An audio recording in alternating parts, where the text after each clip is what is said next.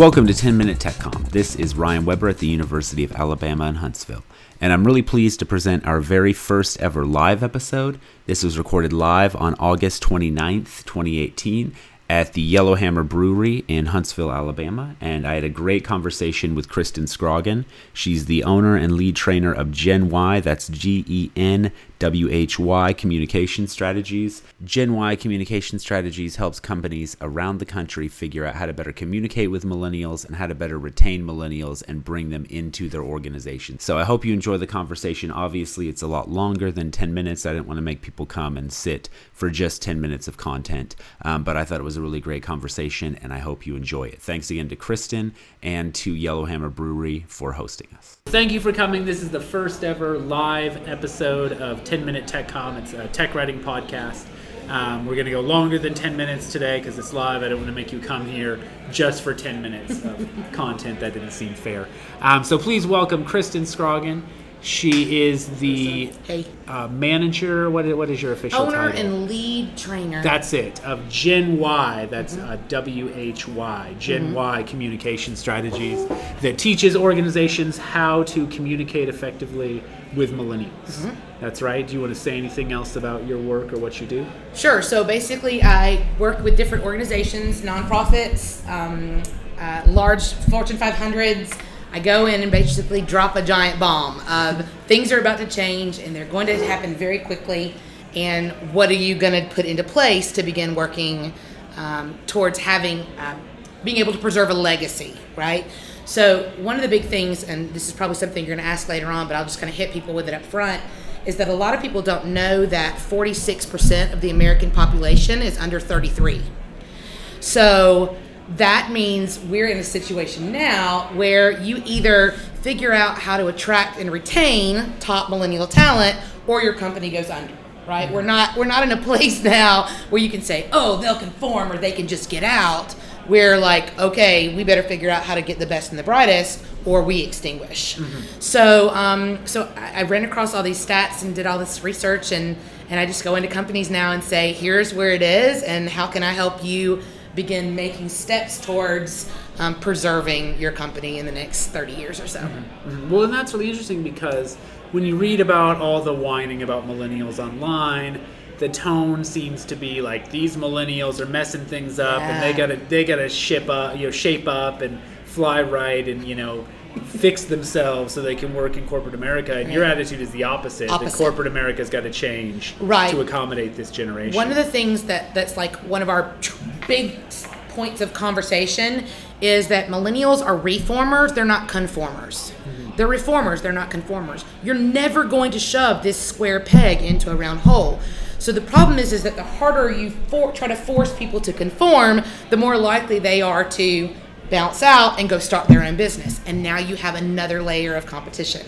So in the world where we live in, we're Huntsville, right, where you've got a lot of government contracts and a lot of bids and a lot of people going for the same thing, a lot of people don't realize that every time you run off a rock star, you potentially create another competitor for your organization.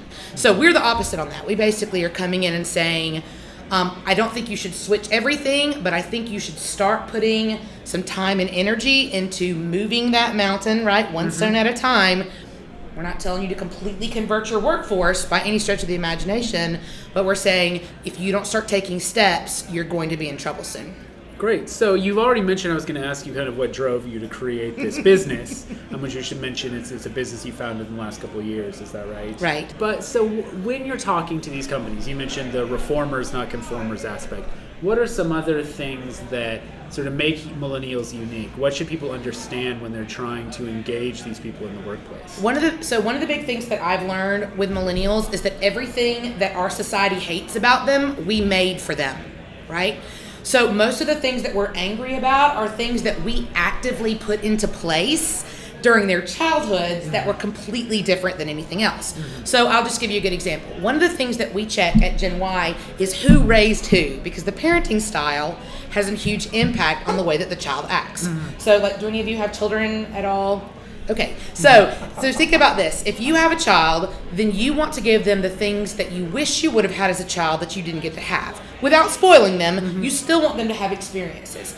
So, for example, if you never got to travel when you were a child, you probably let your child travel a whole lot when they were younger. Or if all of your parents came from Sears growing up, right? Chances are you're going to Bridge Street and buying higher end goods. So we think about that, and we think about who raised the millennials. Well, the people that raised them are the second end of the baby boomers, which we call the flower children. So they weren't the kids that were necessarily at Woodstock, but they were the ones with all the culture. So they would have had all the posters on their wall, and everything that they were being raised in was peace, love, dope, right? Okay, so think about this. So now we're gonna look at that, and we're gonna say, all right, well, what did the hippies have that they didn't get to have, right? Well, they wanted to travel around the country and go to music festivals. Are their kids doing that? Like crazy. We've seen a huge elevation in millennials traveling, going to Bonnaroo, staying in tents. People that can't be without Wi-Fi for 10 minutes, collapsing on the ground, but perfectly fine to sleep in a tent outside to hear their favorite band.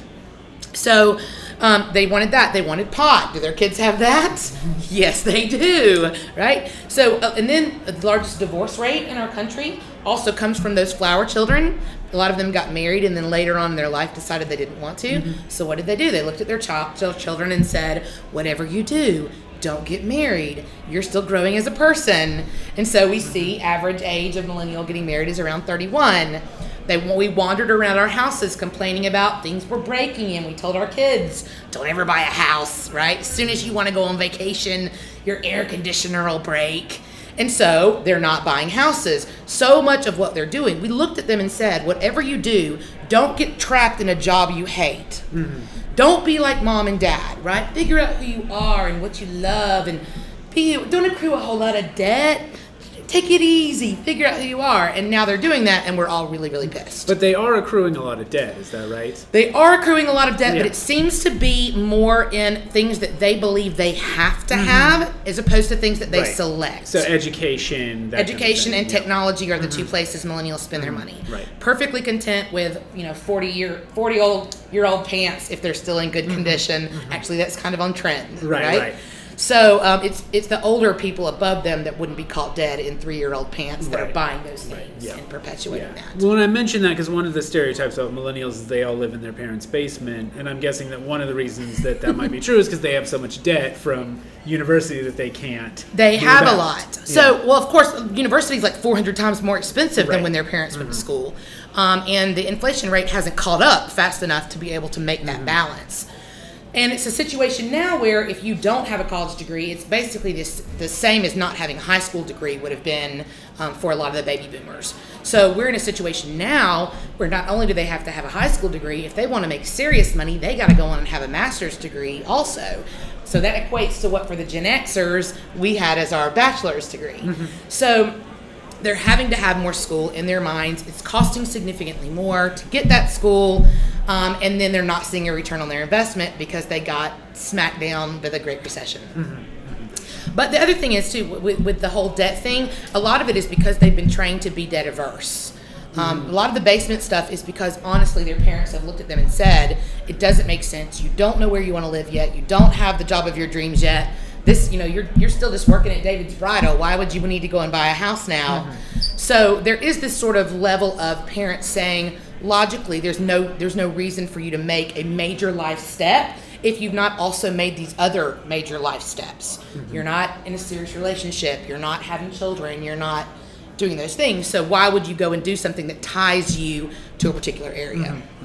Well, and I like what you're saying because you're talking about the people who raised the millennials as part of a reason why millennials are the way they are. There's this meme that I really like that's, I don't remember exactly how it goes, but it's, why are boomers always complaining about how we got trophies as kids? Like, we weren't the ones that handed out the trophies, right? That was your job. Exactly. Like, you gave us all these trophies, and then you're complaining that we got participation trophies. The biggest thing I tell all companies at the very beginning is that no millennial ever woke up and thought, I'd really love an 8th place trophy today. We decided that was a good idea. We paid the money. We got PTA to go on board with that. We decided to take it back. And so, again, if you look at why that happened, what you see often in generations is you have the first 10 years and the second 10 years of a generation, right? You've got the older brother and the younger sisters. Let's just use it that way. So the older brother's like, charge ahead, change things, let's make the world new. We're disgruntled and we want to do something about it. And then the younger one's that's like, but let's all get along and be friends and be happy, right? So you see that happen with each one. You've got those older boomers, ultra competitive because they're the huge population surge. And so they're super competitive. So the second end look at their kids and they're like, let's just take it down a notch. There's no reason for people to be freaking out the amount that they're freaking out. And then there's this whole thing, people look at the Gen Xers, right? And they're like, you're lazy and you don't care enough. And so they're like, okay, well, we're going to come in and do that. And the Zennials come in and say, but we want work-life balance while that happens. And we're just as happy staying at home and living in a tiny house. You see, and then you've got millennials that are like, let's change everything about the way that work looks and society works. And then you'll have this next set, the ones we call them iGen.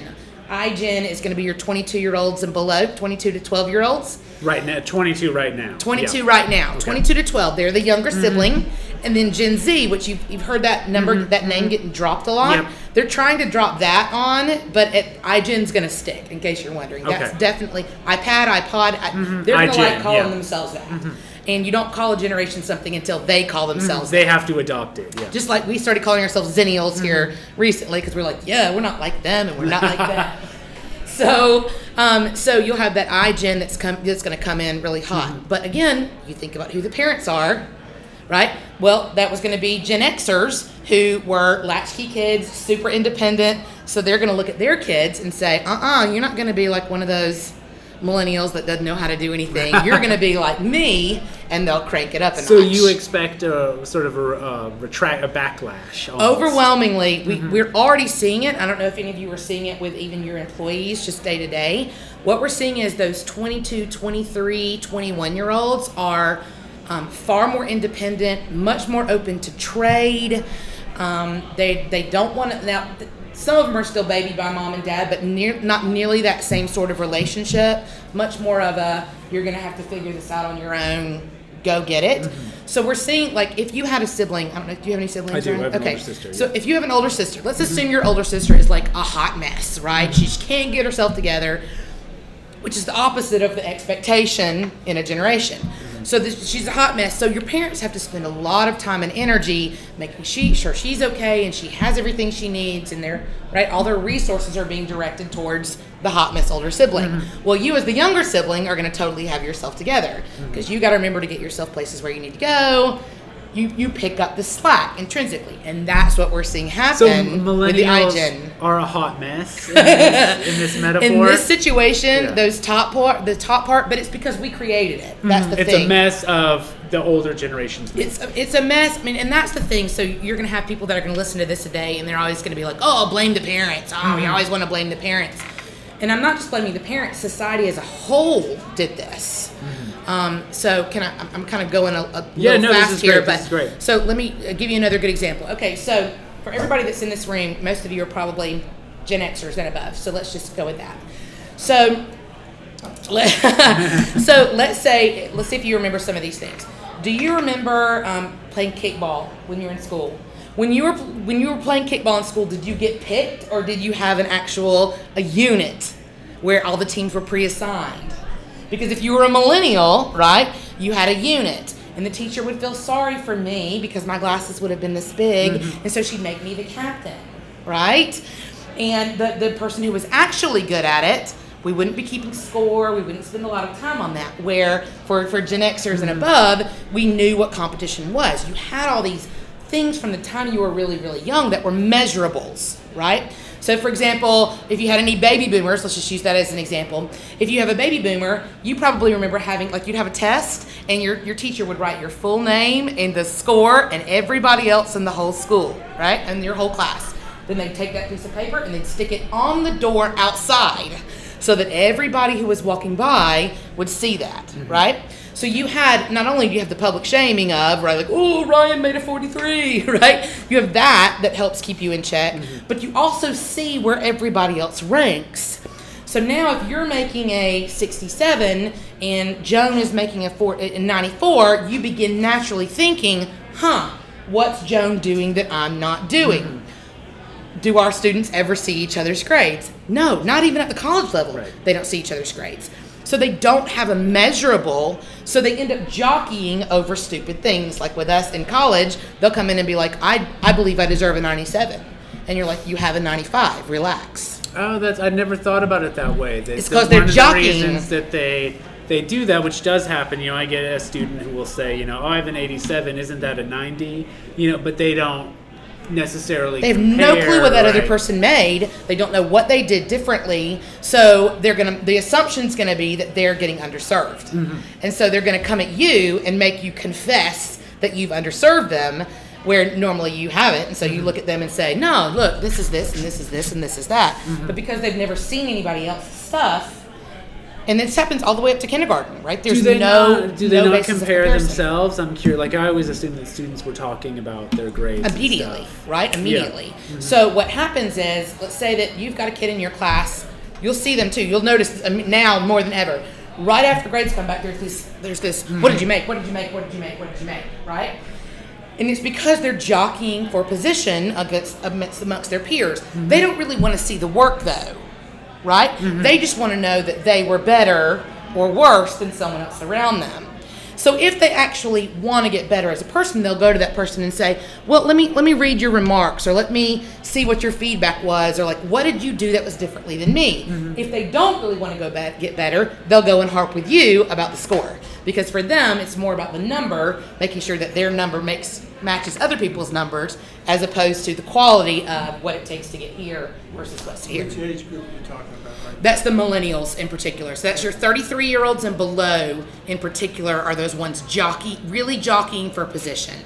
But they don't want to work hard to get better? They don't know how. I really believe that a big part of it is what we did. We spent so much time giving you a trophy and giving you an award and giving you an A just to make your mom shut up, mm-hmm. right? That they don't know what the difference between good and excellent and an average is, in the same way that everyone else who, when you got a C, you know exactly why you got a C, and you knew how you matched up with all the other people around you. So having that lack of comparison makes it difficult for them to evaluate excellence. What about role models? Are there any kids in the class that are really good, that everybody knows are good, and they say, well, I'll try to be more like that person? Well, what we've seen is they have a tendency to alienate that person. I don't know if you've noticed that. Oh, interesting. Yeah. There's more of an alienation of that person, as if they're some sort of oddity or freak, and that nobody could ever actually attain the things that they do. And so they'll slap a big label on them or something like that.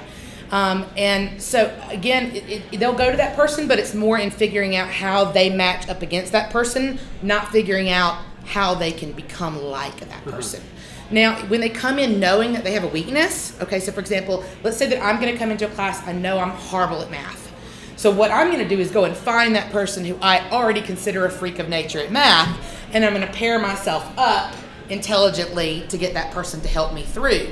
Not because I want to get better at math, but because I want to self-preserve and not ruin what everyone else thinks about me. So when we made it where people had these trophies regardless, right, we made it really, really difficult to be able to prove that you were more excellent than another person. So if they think, hey, I show up, I play, I don't play, we score a goal, we don't score a goal, we all get fifth place trophies anyway, they don't know the difference. They haven't earned it like you have. So here's another thing that's so interesting, is it affects their self-esteem. Because real self-esteem comes from knowing you busted your tail to get somewhere, right? That's when you actually feel proud. When you don't know if you've busted your tail or not, it feels empty. It becomes just a degree, just a paper, just a relationship, right? Just passing through, because they didn't have to bust it hard to get there. So when they do have to bust it hard, right, when they have a professor that's major challenging, for example, or a boss that they respect but really presses them to be their best, that's when they excel. If it's just, hey, Miss Scroggin likes me, she's going to hook a brother up, right, then they'll never get any kind of self-esteem. But the problem is that we spent all of the 80s making sure they felt good about themselves, right? But now we're seeing that it was actually very empty. Are they brazen? Can they talk back? Can they stand up for other people? Can they tell you what you're doing wrong? Yes. But does that really equate to self-esteem? I don't think so. And that might be why they spend an exorbitant amount of time building an online profile, and then they have a sort of second life that's their real life. Because they feel like they must maintain what's been set up for them, even though it's not remotely feasible. Well, and that's a good point, too, in that if you're always sort of getting recognition for, a job well done or not, one of the critiques of millennials is that, they're snowflakes, they're afraid to fail. But you're saying that we kind of set that up as well, and kind of everybody always gets recognition and they're never taught it's okay to be in third place. Absolutely. Well, and we've done it. We do it all the way up to college. Mm-hmm. So I know you've had seniors sitting in your classroom, right, that have looked at you in their last semester of school and been like, if I don't get a midterm review sheet for this class, I'm going to write it on your student evaluation. And you're like, good, I don't read that anyway, right? But they're like, it's a punishment. So that what happens is we set them up with all these things, exact syllabi, quota, everything that they have to have. So in their brain, they're just checking. Mm-hmm. But is that good or not good? They don't know. They're just checking to make sure that it's there. And as long as all the numbers line up to get them to excellence, right, then they don't really care if they actually are excellent. So it confuses things all along the way. So yeah, I would say society as a whole made this. Another big thing that we did is we really disempowered our culture. So if you were like a Gen Xer or a baby boomer, let's use that example. As a Gen Xer, you had people that were in your life that had permission to sort of knock the edges off of your personality, right? You had people around you, teachers, that scary piano teacher lady, right? The get off my lawn guy, right? Like whatever it is, you had these people. Culture said, the elders have the ability to tell you what to do. Well, we slowly retracted that, right? Where now, if we got to a place where a random stranger was telling your kid, hey, don't talk to your mama that way, we would defend the kid as opposed to telling the adult, go and do that. Where we all remember, your teacher would look at you and they'd be like, baby, you just can't sing, okay? You're just going to need to step touch in the background. And now, if that happens, somebody would call the news, my child's being discriminated against. So you have less of these people that have knocked the edges off of your personality. So if you think about it in terms of like a diamond, if you were a boomer or Gen Xer and you lived in a small town and your grandparents were around a lot, you had a lot of refiners in your life, right? They were polishing that diamond up. So when you come into the workplace, you're pretty polished. But now you have a whole society of people, none of whom have permission to polish you up. So now you're coming in a less refined state into your workplace. It's not that you don't still value as a diamond does, but you're coming in less refined. So we think you should be coming in at the same level that we came in at 23, 24, 21. For getting that from a society perspective, nobody's rubbed the edges off them at all. So let's shift gears a little bit, because I'm interested, like I said, I read a lot of millennial bashing online. It's so mean. Yeah, a lot of, get off my lawn style comments from, even Gen Xers who are like, kids these Gen days. Xers hate everybody. Don't feel bad. But I guess my question is, let's flip this. What are either some of the stereotypes about millennials that aren't justified, or what are their strengths? I mean, they must have absolutely strengths that they're bringing into the workplace and into society. So millennials are unbelievably resourceful, okay? They know where to go to find things. And they're not afraid to go and poke around and blow it up, right? Now, that's a problem in some industries. They'll go and try to DIY fix the air conditioner until it blows up, and then somebody has to come in and save the day. But as far as being unafraid to go and try something new, we find they're definitely unafraid to go in and just switch it all up. Fearlessness. And we definitely have become a society where we've gotten more and more safe. Really sort of after the 80s, as we went through recession, we play it safe a whole lot more. And so to have some people come in and just be like, let's do this, right? We don't know what to do with those people. But that's how businesses grow. That's how companies develop. That's how NASA put a man on the moon, was by having people come in and say, impossible, we'll make this happen. And that's what they're doing. So one of the big things that they're doing is they're fearless. The next thing I would say is that they think rules are stupid, and that's a good thing, because we have an unbelievable amount of rules in American work that make no sense whatsoever, right? So a great example would be what we wear to work. So that comes all the way back from the military, Right. Of you wear a uniform, right? And you show how powerful you are based on your clothing. So if you have stripes or dangles or hats, right? People can see by your clothing how powerful you are. Well, now you've got a whole group of people that don't link clothing to power whatsoever. Right? They wore a purple shirt because they were feeling very purple today. And they don't look at anyone else and say, oh, your suit makes you look so powerful. They wear it because they know that other people consider it to be a powerful thing to do. So a millennial, I'll just give an example, especially with government contractors here in Huntsville. I'll go in and they'll be seeing no clients today, right? And every single person I see will be in an undershirt, a long sleeve button down shirt, a tie, a jacket, pants, wool socks, shoes, and you're like, it's 95 outside, right? This makes no sense. Nobody that is working today got up in Alabama and thought, you know what, I'd really love to put on 8 pieces of clothing. Nobody did that. Society trained us into that. And so millennials are looking at these people and they're like, that's the stupidest thing I've ever seen. I'm not going to do that. I don't work any harder in my pajama bottoms than I do in my jacket. And so when you force them to conform on something like that they know does not actually affect, they feel like it's a personal violation, right? You can't tell me what to wear. You can't tell me what to do. Something is flashing outside. out Our there. listeners at home can't see, Yeah. but something is flashing Yes. outside of the room right now. So Yes. there's this sort of idea of there's all these rules and they don't make sense. For example, red tape bureaucracy, right? You know, there's how many times have you been in an office and you know that the person you're talking to is going to be the final decision maker, and yet they'll look at you and say, you know, we really should form a committee about this. And you're like, no, because you're going to end up doing whatever it is you want, George. Why would we do that? And they're like, because that's the way we do things, right? And millennials look at you and say, that's stupid. We're just wasting time. By the time you jump on this now, it'll be outdated.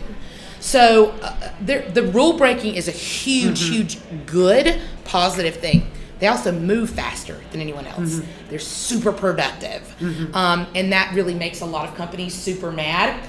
I tell a lot of companies, one of the first things I tell them is, it is not a millennial's fault that it takes them 20 minutes and it takes you 2 hours, right? That's not their fault. Right. So stop being so pissed that they don't fake busy, because across America, we spend an exorbitant amount of time pretending like we're working. And millennials will basically look at you and say, I don't get paid to fake work, so either give me more work or...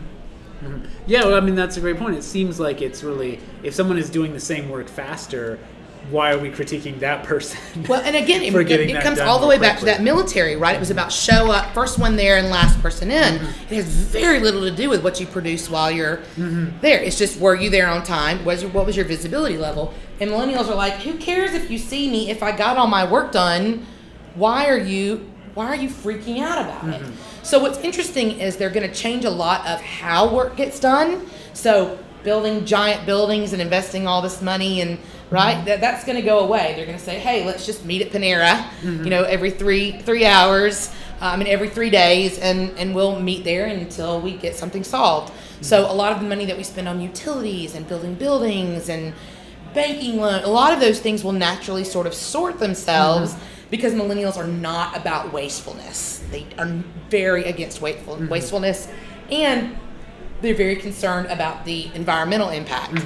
And so we should see a lot of that come back in, and that's going to be huge for companies, because think, if you didn't have to pay rent or utilities or someone to clean, how many more people could you hire to be productive? Right.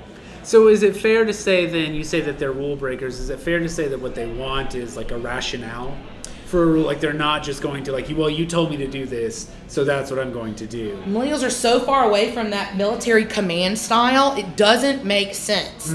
The mama told me so, that didn't even grow up in mama looking at them and saying, because I told you to. Mama even sat down with them and said, well, let's talk about how this makes you feel, Moonchild, right? So they've done this, and now we look at them and we say, I'm your boss. I gave you a command, you go and do it, and for you to question me is unacceptable. And they're saying, that makes no sense. Give me a why. If you can give me a why, then I'll do it. But if you have no why, then that's busy work and that's wasteful, right? If I'm smart, spend all this bloody money to come here on this college degree so I can check a box for you. Why wouldn't you not want me producing while I'm here? And we say, shh, in about 7 years, you can have an opinion. Until then, bring me your coffee. So we talked about this before we started recording. You said that, millennials really aren't going to change. That's one of the assumptions that I think older people have is, well, when they're 40 or 50, they'll be like I am. You don't think that sort of the machine is going to grind them down? Absolutely not. At all, yeah. No. I think, okay, here's what I've learned of millennials. Millennials are brilliant because they know how to find out any information in the world. What they don't have is wisdom. And wisdom is what comes over time. So when you begin to combine this, as they age, the beauty of wisdom that comes from learning how to refine, fixing your soft skills, right, doing those things with the brilliance of constantly finding resources, then you'll have an absolute powerhouse. So a lot of historians, sociologists, communications people, everyone says that when they sort of hit their prime, realize that they're the majority, which they don't know still, realize that they're a majority and get some fiscal power, then things will begin flipping very quickly. And the bottom line is that boomers are not the majority. It's not even close. Boomers currently make up only 22.4% of the American population. And consistently when I ask them, they think they're 64%. And I'm like, dude, you're dying, right? Like, y'all lived hard. You lived through the heroin of the 80s. So, right, you encourage people to smoke to stay thin while they were pregnant. You lived hard. And that's the thing is that they're forgetting. They knew that they were part of a massive generation, but they're forgetting that other people are coming along faster. And so they still think they have the numbers, but they don't. And so when the millennials get the numbers, you'll see a lot of things flipping. And when they realize they have the numbers, when they have the resources, because my guess is boomers are 22.4% of the population, but I'm guessing they hold a lot of the wealth and resources and titles. And they don't plan on letting go of that. The most recent AARP survey says that 40% of baby boomers plan to die at their desk. No intention of retiring whatsoever. So they're going to maintain that until companies decide, what they're going to do. How are we going to bring more people on as contractors? Are we going to leverage this experience? One of the big things, I'm sure a lot of your listeners are frustrated by this, is a lot of companies have set up this mentorship program. Do any of you have mentorship programs in your company? Well, the problem with mentorship programs is they don't work right now. The idea is that let's take a young person and an older person and let's throw them in the room and they'll magically share secrets, right? So here's the thing. Boomers know that they were part of a massive generation, okay? They outnumbered their parents 3-1, and their parents said, compete, compete, compete, compete, compete. Everywhere they went, they saw kids. So one of the things that they learned over this time, this competition drives almost everything about them. So they learned that if you can become a subject matter expert on something, then no matter how big you mess up or no matter how big of a jerk you are, no one can get rid of you. So they learned very early on to begin hoarding information. They don't see it as hoarding, but that's what's happening, okay? So you have this hoarding of information. Then you have on the flip side of this what you and I encounter in the college situation of a lot of our time we look at our college kids and we say, we're going to teach you a lot of theory, a lot of educational learning. Don't worry. Your bosses will tell you exactly how they want you to do things. But all those bosses are expecting them to come in with their fancy degrees, knowing everything, which you and I know. Like, I have 18-year-olds I wouldn't trust to take a piece of paper from one side of the campus to the next. So just because you got a piece of paper even then doesn't mean you've got any intelligence. It might just mean you're a really good cheater, right? So the problem is they're expecting them to come in knowing how to actually do tasks the way that their colleges did, where now college is very much about theory and balance, and somebody else will teach you skill when you get there.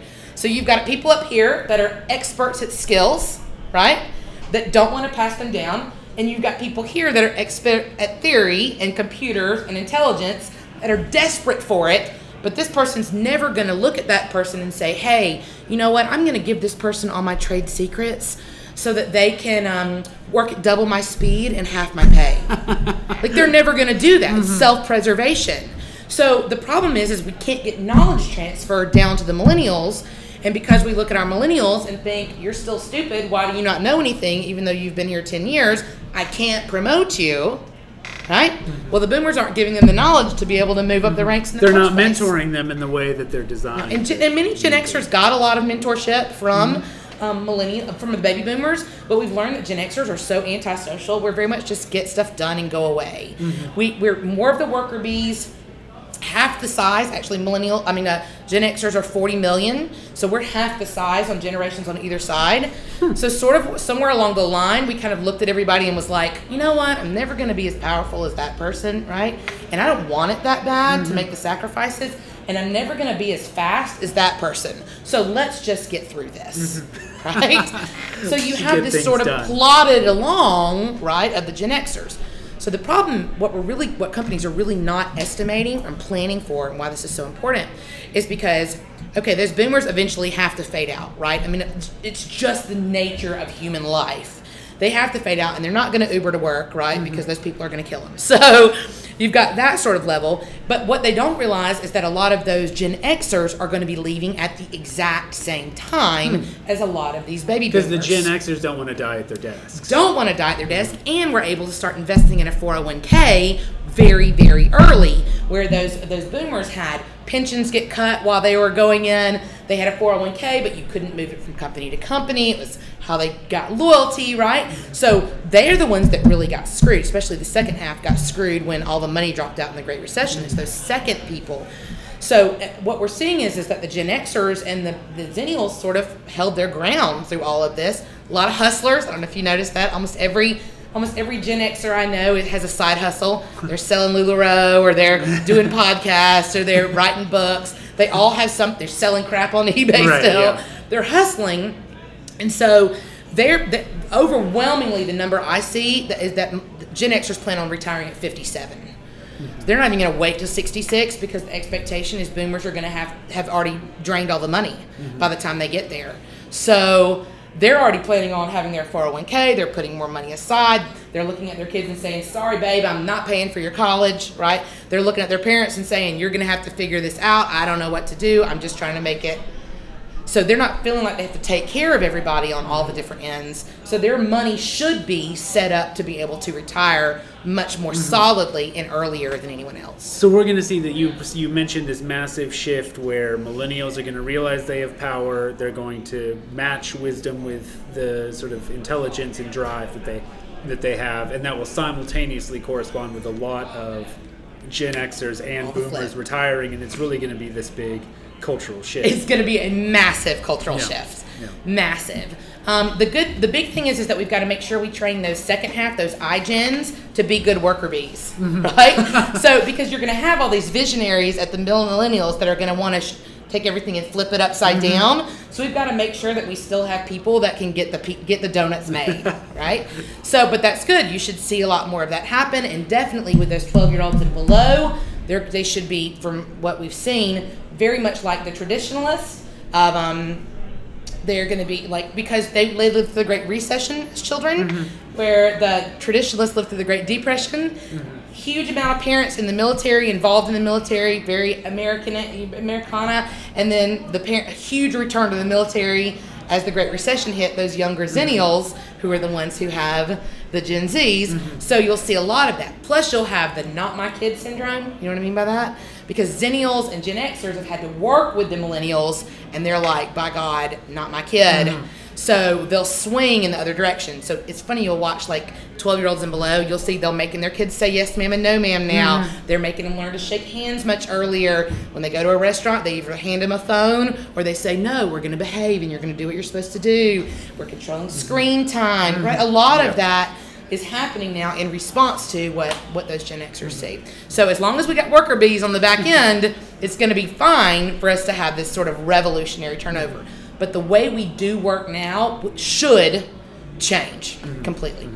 So getting back to the way that we do work now, though, one of your jobs is to tell these companies how to communicate effectively with millennials. Because you're saying don't drive them away, you're creating competition, don't treat them like they're stupid, everything is their fault, why are you so messed up, when it's really, a situation that we created. So what is your advice? What do you tell organizations that you work with about communicating with millennials effectively? So one of the big things that a lot of companies are looking for is they want some sort of like magic step-by-step potion that's going to work. You're going to give me some sort of little dosage, I'm going to make my millennials take it, and they're going to conform and do everything I want. So what I've seen so far is that it actually is very, very corporate culture driven. So the solution is almost always going to come from us sitting down with the company and saying, what do you want this to look like in the next 30 years? What directions do you need to take? The other big thing that I have learned is actually part of why we have constant problems with millennials is because those Gen X and those middle leaders were not trained. They've not been trained to be leaders whatsoever. So when the Great Recession hit, the first thing that went throughout companies was training. So we continued to have people progress, right, up through the ranks with zero leadership no preparation. training. None. And we did the stupid thing where we looked at them and said, you know what, you're a great engineer. You're so good at engineering, I'm going to give you some people. And you're like, dude, they only became an engineer because they hate people, right? So that's the problem is we looked at it and we took people out of the thing that they're good at. We gave them people, and then we gave them people that are completely different, think different, move different, work different, everything different than them. And we said, go manage them, even though you have no skills to do so. And we're not going to equip you to do that. Right? So what I would say the first thing is it comes down to training. 9 times out of 10, you're going to have to train your middle managers how to manage other human beings, how to resolve conflict, how to have difficult conversations, how to control nonverbals, all of that stuff that you would think people would know, they don't know. And then you're going to have to train your millennials on how to play the game because they don't know how to play the game. So one of the big things I told my students in my 313 class is, okay, I get it. You want policy change. But the problem is you can't get policy change if you don't have a seat at the table. And you can't get a seat at the table if you can't play the game, right? So we're going to have to train them on the things, how do you make strategic planning to be able to move yourself towards a place where you have enough rapport with other people to get more of your way. Do you frame it that way, though? Because it seems like my understanding of millennials is to say they don't like to play the game. They don't like to play the game. They hate the idea of playing the game. But they really want to win. Okay. Right. They want their trophy, right? They do. Exactly. Yeah. They really want to win. So it's more of a framing of where we say, if you really want to have that business card that says CEO, you're going to have to temporarily, right, move some of these things that you're so passionate a little bit to the side. I'm not saying chunk them all. I'm saying right now, let's just go without the blue hair for a few months until you can find maybe an advocate in this department or this department. And as you build relationships, then you can begin inserting more of your viewpoints into things. So that's the problem is they're on the whole, they've not been trained to do face-to-face relationships. Well, and that's one of the critiques of millennials is that they come in with entitlement. Is that a fair critique or not? What do you think? The funny thing, what I've run into with entitlement is that it's one of those words that people use all the time that they all have different definitions for. Like a lot of times what other people refer to as entitled, I would consider condescending would actually be the word that they're looking for. Or they'll say they're entitled, and I would say, no, that kid's just a know-it-all, right? So there's a difference in that. I do think that you're going to have people that say, I paid my money, I got my paper, give me what I want. But I think those people were going to say it regardless of the age levels that they were born into. I think it's just we've jumped on the bandwagon of, oh, yeah, these millennials today. And it's good. People like to know, especially if you are a Gen Xer or a boomer, you like to know how you stack up to everyone else. And so you want to make sure you keep those people down there, right? Because then you continue to feel good about yourself. So I think that we've jumped on the bandwagon of hazing, for lack of a better term. We haze the heck out of them, and we just try to break them until they do whatever we want. But the problem is that you've seen that they don't. They just bounce and go somewhere else. Sure. So you've got places like, let's just use Amazon as an example, that is understood. They get the millennial, they get the way that they work, they understand the style, they give them time to recover, to do work-life balance, work whenever you want, core hours, all this kind of stuff. that millennials prefer. So what happens is you have people that came from a very rigid place that are flocking towards these other companies, and that's why they're excelling so fast, is because they're getting the best and the brightest of that generation over something as easy as having food every few steps. And it really does. For what I've found with my millennials is it comes down to providing a lot of basic needs, right? If I'm going to be here 8 hours a day, I don't want it to stink. I want it to have good lighting. I want to be able to talk to people when I have a break. I want to be able to get food. I want to be able to, jump on a bike and ride around for 15 minutes and nobody bite my head off.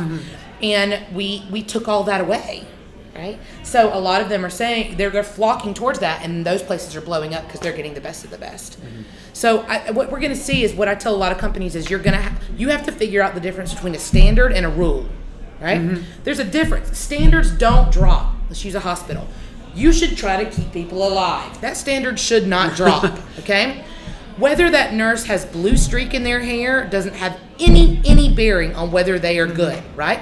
And the bottom line is, while grandma might originally get kind of pissed that blue hair comes in, once she realizes that blue hair is really attentive and can stick without hurting, she's not gonna care. So we're making assumptions based on our own issues that in the heat of battle doesn't really matter. So you're talking about companies and organizations need to be more outcomes focused. Exactly what millennials want is stop worrying so much about what I look like and how I do it and what time of the day I do it. If you're happy with my report and it's quality, then you need to leave me alone. And that's what the problem is that we want to continue to push these old school standards, and millennials are like, no, I'm not going to do that. I just refuse. And we're pissed because we kind of wish we were that brave. Right? Sure, yeah. I mean, how many people that are older wish they could have told their boss off for all of the stupid rules that they've lived through? A million times. Yeah. Is there a lot of, do you think that some of this does just come down to resentment? Like, well, I had to do this. Absolutely. So why don't you should have to not have blue hair too, because I never got to have blue hair. It's the same as like academia, right? You see, if you can survive the level of hazing, you'll walk out with a floppy hat, right? So, but it's so much of it is, I went through this, I want you to go through this, and we pretend in our mind that somehow that made us better people, but it didn't, because our Prozac levels wouldn't be as high as they are if it did. We're acting like that made us better, it made us stronger. No, it made you meaner, right? You're getting more divorces, you have horrible relationships with your children, even your dog doesn't like you anymore. Like, that's not better. And millennials are looking at us and saying, yeah, you have all this stuff, but you're not happy. Why would I do the same thing you're doing? You're miserable. I'm not doing that. And we're like, how dare you? And it's because we're resentful. Right. I mean, every time I walk by all the beautiful condos or drive by up in Huntsville, I'm like, oh, why did I buy a house? I could have had a gorgeous condo. I could live downtown. Yeah, no why responsibility. Did I have children? Oh my God, you stupid fool. You could have had dogs. Boarded them. Like, what were you thinking? So that's the thing, is a lot of our issue is we look at them and we're like, fight the power. Just kidding, I'm the power. Don't fight me now. But what you've seen is a lot of the Zennials, people that are right around 34 to 44, they're kind of sidling up next to those millennials. Because millennials are in there fighting for that work-life balance, and we're like, yes, tell them, get it, because we've never had the numbers before. They've always been able to look at us and pat us on the head and say, maybe in a few years we'll get to it. When you're the boss, and you're like, I'm never going to be the boss, dude. You're never going to leave. So we're kind of getting behind them and giving them momentum to kind of get a lot of these programs in places. And that's why you'll see these companies that are blowing up are either Zennial-led or Gen X Z-led, because they know how to get those people stoked up. They're like, if they go and start their own business, then it's not going to look at all like the super traditional business that they left. And so they're giving millennials more of the things they want, and they're getting higher productivity because of it. Great. Well, this has been great. I guess I'll open it up if there's any other questions. From the crowd. From the crowd. What you got? Well, I came here. I'm a member of a Toastmasters club. Okay. And I'm interested in millennials as a potential group of members for the club. we don't have any millennials. And we have, millennial starts or ends at what, 33? Mm-hmm. 33 to 12, basically. Well, we did have one college student who was 28. Somebody somewhere along the line told them to take it. She described herself as an old soul. All of the all the people currently have are over 35. Mm-hmm. And I'm wondering if maybe millennials don't need public speaking skills. They do, but they don't think that they do. So I'll just give you a great example. We've set up our schools to minimize a lot of this, even by calling them soft skills, right? We've minimized their importance. We're all about hard skills, writing, like not even writing, right? It's right. reading, math, STEM, science, STEM, go. And you're like, yeah, but then that person's a jerk, and so they don't stay. So the problem is that they actually desperately need that because they're coming out with no training on it whatsoever. And then their boss is looking at them and saying, if I'm going to pay you $50K, you're going to do some of these presentations. And they're saying, I don't know how to do that. No, I'm not. So the big thing is that they need it, but they don't know that they need it until they get to work. We took that out of the curriculum, like at UAH. Our engineers who give more presentations than any other major in the world don't have to take a single class. Not a human communication, not a public speaking, nothing, right? And so they go in not knowing anything other than the style of teaching that their engineer teacher did, right? And so they latch on to the first people's presentation style that they see. And so we perpetuate really crappy PowerPoints because we've devalued the importance of that. It's all about the content. It's not about the presentation. Where in our human minds, we know that that's completely the opposite, right? You could talk about any drivel in the world, and if it's entertaining, you'll at least get my attention for the next 20 minutes. So what you're looking for is to strike that beautiful match, which is what Toastmasters talks about, right? Is how do you keep people involved and entertained and still give them content that's going to give them sort of value added. And that's where we're missing the bank, right? Most kids that would come through my college class thought, oh, sweet, this is going to be an easy A, and then they were mad because I worked them to death. Because I believe it is genuinely a skill that sets you apart in today's society from anything else. So one of your big angles here is to say, all right, when you walk out with your accounting degree, what makes you different than every other accountant? Nothing, right? However, if you're an accountant that can give a presentation and not make everyone in the room die, now what sets you apart, right? So that's what we're going to have to do. You have to reinsert the value. Same thing with an English situation, right? We have to come back in and say, okay, super, you're an engineer. But what if you were an engineer who also could describe to the technical writer how you wanted something to be written? Wouldn't that be super, right? So you have to come at it from a value-added perspective to them. And remember, everything's about them. Okay, so you have to come back to this idea of this will make you more marketable, more money. Your life will potentially be happier, right? So let's stack. Yeah, you got this here, but you missed this one little thing that's going to be vitally important. Let's go get you that. I will tell you that societies, as like I work with Home Builders Association, Rotary Club, all of these things are hurting for young members. I personally believe if they rerouted the way that they did meetings, things would be completely different. If it was more of what millennials want in a mentor relationship is something that they can't Google, okay? They want your story. So if we switch things around to where it was much more about so-and-so being able to sit up there and tell you how they got from Podunk City in Alabama to CEO in Nashville, I'm interested in coming now. But if all you're going to do is get up, say the pledge, read this thing, eat the same food every single time, I'm going to have to listen to people that I don't care about, give horrible presentations that are no value added to me, they're not going to come. And that's the problem, is that in lowering the standard for how quality presentations have to be, it's actually had a ripple effect on all of our societies, all of our associations, because we all expect entertainment, right? We have Netflix, we don't have to watch commercials. Right? They run the credits over on one side while they're starting a new show. You're in an entertainment-based society now. And so just being brilliant isn't enough anymore. No one, I can't tell you how many engineers at UH I've said, nobody cares you're smart. Nobody cares.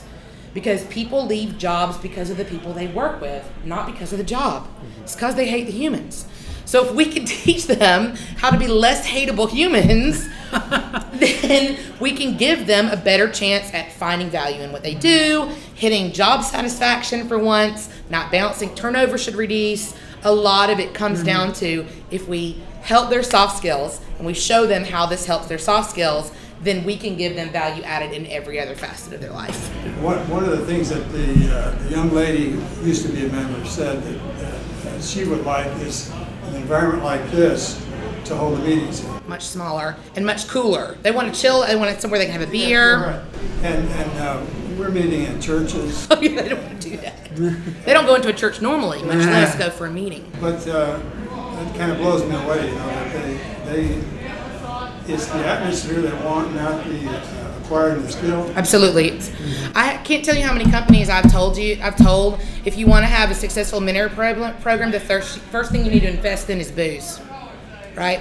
It's you're going to bring people together and let them sit around at a table and drink free alcohol for a little while and give them some free food, and people will naturally find people that they resonate with, and it will grow organically.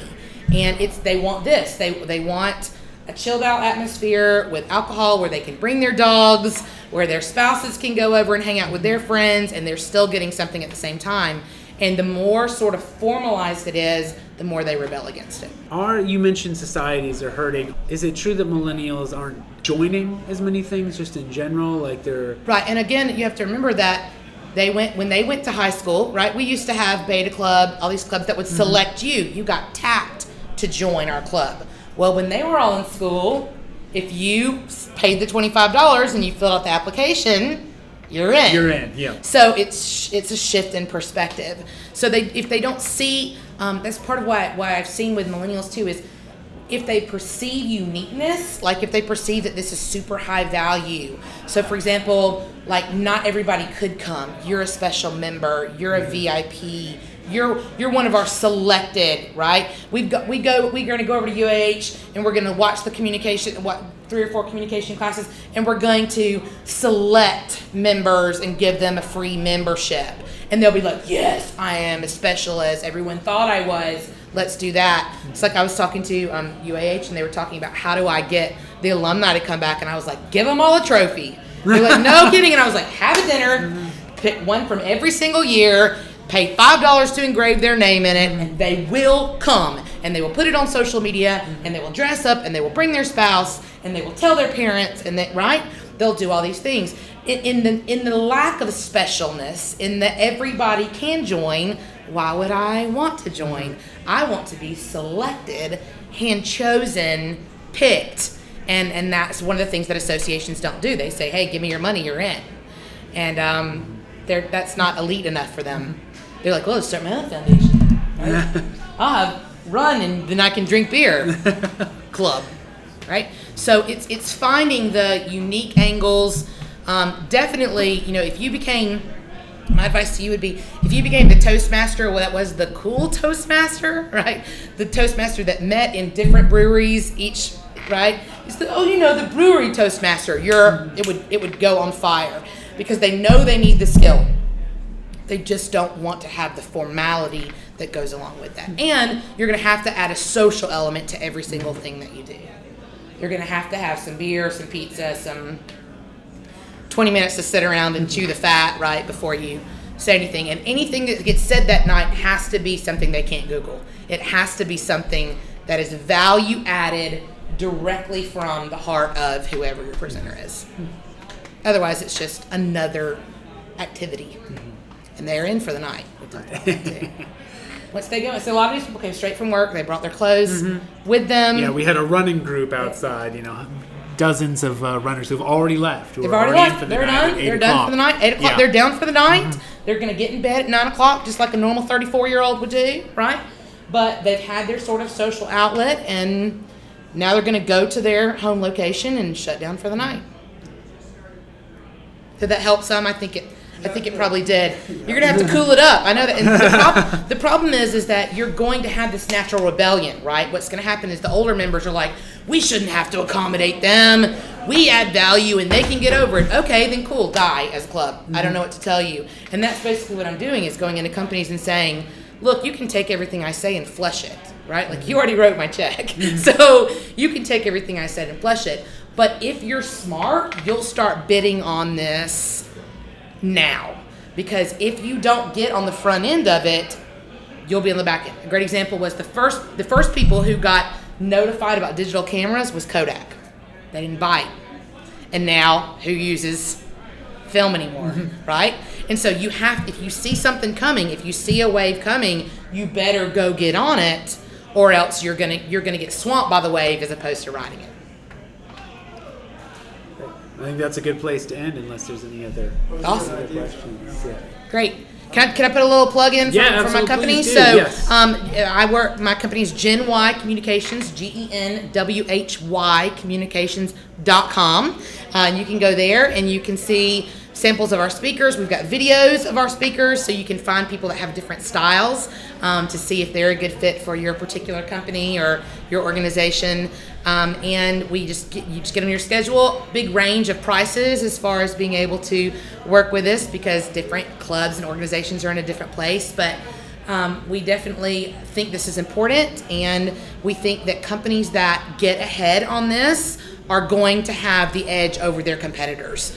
And I personally think it is value added every time. I'm going to come in. I'm going to be pro your millennials, which is it's a freak out. Everybody can't believe it. So your millennials are not going to be mad. They're going to be happy about it. Your boomers are going to be mad, but I'm going to make them laugh the whole entire time. So they'll walk away knowing themselves, each other, people. They're just going to be disgruntled at the fact that they're going to have to change, but that's part of growing up. So that's a little bit about Gen Y. You can follow us on Facebook at Gen Y Communications. We're also on Instagram.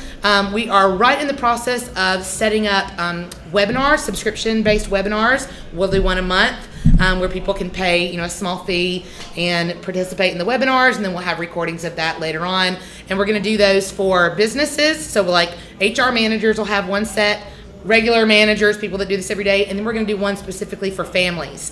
So cool. It's more like, like, why does Grandpa think you're soft? Or why does, Great Uncle Joe have to argue no matter what? So looking at each one of these through the lens of your Thanksgiving table and why you all kind of hate each other. That's a little bit about us. Thank you so much. Thank you so much. Kristen. Yay! Yay, yay, yay, yay. Thanks so much.